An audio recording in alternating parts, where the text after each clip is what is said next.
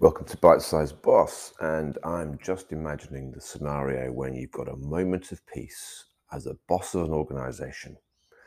You've climbed to the top of that inbox, you've managed to deal with all your meetings, you've got no pressing issues, and you've done well. You've got through your day, things are on target, things are calm. There's a moment when you can breathe. And that's the point where I want to tell you, don't Google. Do you ever do a Google search and look at the figures they come up with? We've discovered 27 million responses to your request in 1.06 seconds. You're thinking, well, how good is that for me? I don't know. 'Cause it goes looking for all sorts of stuff. That's what Google does. Your mind must not do the same thing.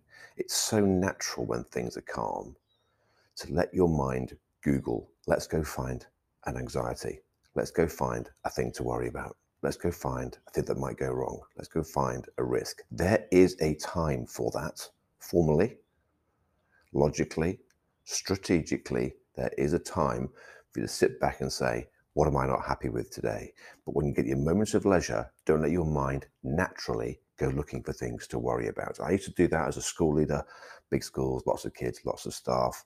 You could go looking for things that just don't need to be addressed right now. And there is a discipline there. There is a time to be utterly ruthless with risk assessment of management. There is a time to go searching for the next piece of improvement. There is a time for all those sorts of things. But sometimes there is not a time to do it. And don't let your mind Google and look for anxiety. It will just plague you. It will carry you home. It will be a cloud over you in your evenings and weekends. Control the discipline, control the mind, and make sure that when you are rested, because you haven't Googled and you've resisted the temptation, you go back and you deliver at a high level. You have to go away to come back. Remember that conversation we had possibly a little while ago in season 2? Get yourself away to come back more sharp, more strong, more able to do a thorough, strategic, proper job with the right people in the right way. But don't let the mind dominate that. Don't let your Googling dominate that. Don't let anxiety dominate you, because there is so much we can worry about. We've talked about the fact that we sit on top of a volcano as leaders of organizations.